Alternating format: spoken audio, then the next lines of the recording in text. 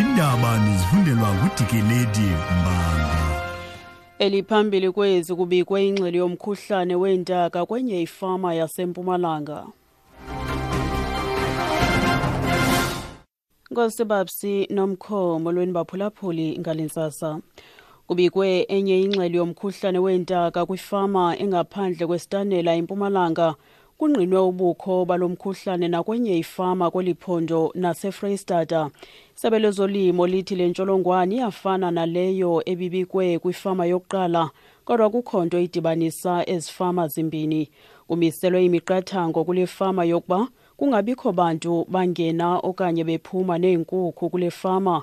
Kusenjalo isebe lezolimo limile kolokuba inyama yeenkukhu ethengiswa ezivenkileni ikhuselekile kuba ingatyiwa ngenxa yohlolo olwenziwa kwiindawo zokuxhela.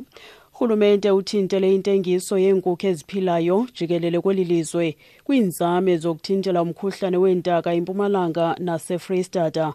Nangona kunjalo akukho bantu ekubikwa kuba bachaphazelekile. uFlorence Trechnecht uyinzululwazi kwiziko lezifo ezosulelayo.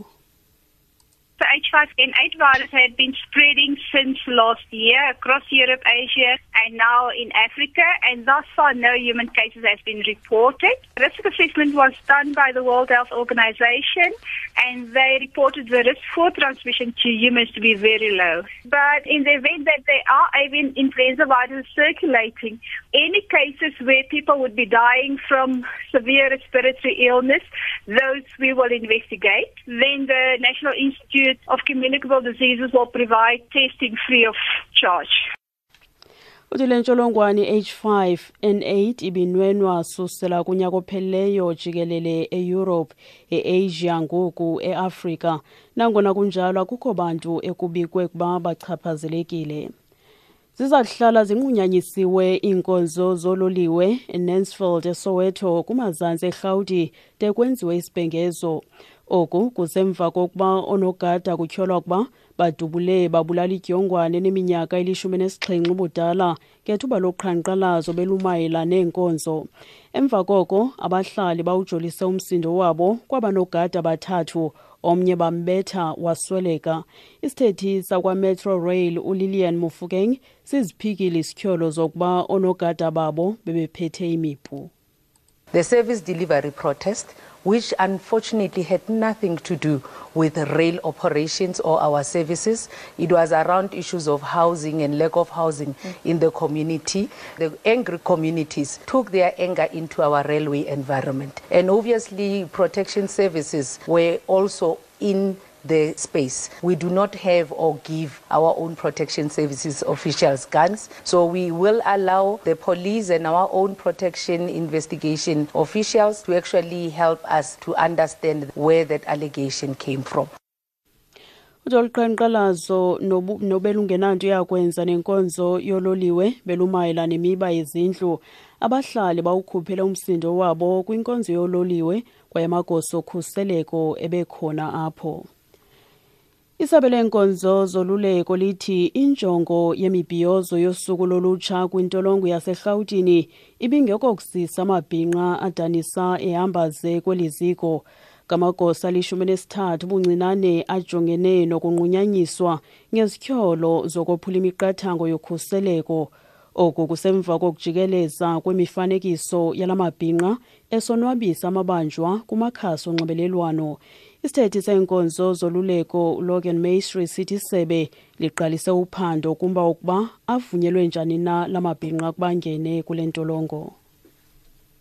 There was a clear breach of security because when the head of the correctional center received a memo around the 12th of June for this event to be hosted on the 21st of June, he approved the event, but he did not approve this item on the program. This item, it was clearly stated it was not approved. The Youth Day event was approved, the rest of the program, because this was only a part of the program. But yet, officials went ahead. If some of them were not aware of the approval, when they saw what was happening, it could have been halted immediately.